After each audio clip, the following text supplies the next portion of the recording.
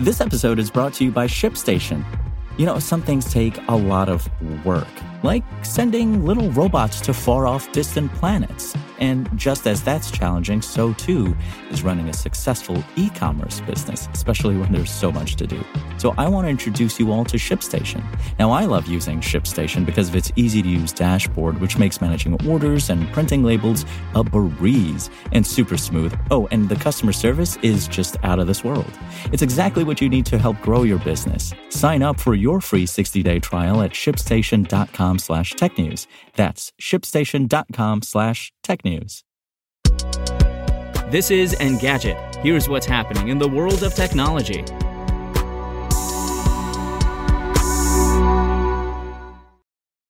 It's Tuesday, September 21st.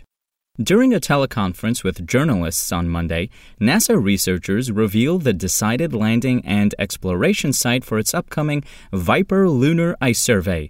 Lori Glaze, director of the Planetary Science Division at NASA headquarters, announced that the VIPER mission will land along the western edge of Relay Crater at the moon's south pole. The decision to select this landing site required balancing a number of competing factors. Mission Control considered critical parameters such as Earth visibility for communications from the Moon to Earth, sunlight terrain that's well suited for the rover to navigate through, and, most importantly, of course, the expected presence of ice and other resources, Glaze explained. While analyzing all these constraints, one study area came out ahead of all the rest, maximizing science return and flexibility to help ensure mission success once VIPER is on the Moon. During its 100-day mission, the VIPER Rover is expected to investigate at least 6 potential sites covering 10 to 15 square miles of lunar surface through one of the coldest areas in our solar system studied to date. That includes permanently shadowed craters that have a good probability of potentially containing water ice. We really don't know where that water is, so we had to find a place where we could cover significant distances. And by significant distances, I mean tens of kilometers, going in and out of thermal regimes that included everything from permanently shadowed craters with literally 50 Kelvin temperatures to areas that transitioned to a balmy 110 Kelvin and then all the way up to 250 Kelvin.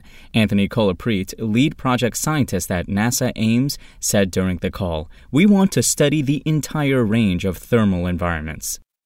And the Securities and Exchange Commission has opened a wide-ranging investigation into Activision Blizzard, per the Wall Street Journal. The outlet reports the SEC recently subpoenaed the company and several executives, including CEO Bobby Kotick. The agency has asked the publisher to share a variety of documents, including correspondence Kotick wrote related to complaints of sexual harassment tied to Activision employees and contractors. Helene Klasky, a spokesperson for Activision Blizzard, told the Journal the SEC's investigation involves disclosures the company made regarding employment matters and related issues.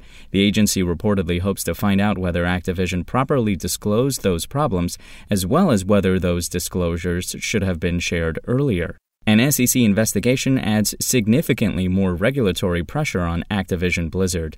In July, the California Department of Fair Employment and Housing, DFEH, sued the company, accusing its executives of fostering a frat boy workplace culture.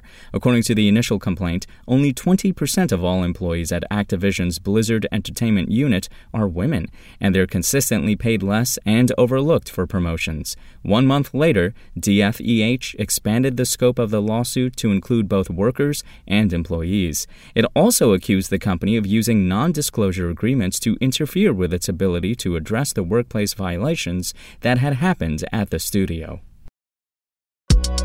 If you want to catch the latest tech news as it's happening, check out Engadget.com or tune in again every weekday.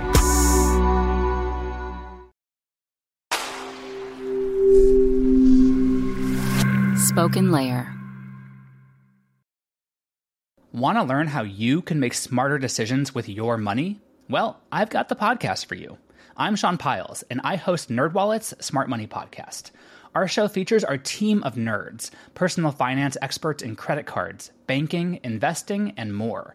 And they'll help you make the most of your money while cutting through the clutter and misinformation in today's world of personal finance. You'll get clarity on strategies to help you build your wealth, invest wisely, shop for financial products, and plan for major life events. Listen to NerdWallet's Smart Money Podcast wherever you get your podcasts.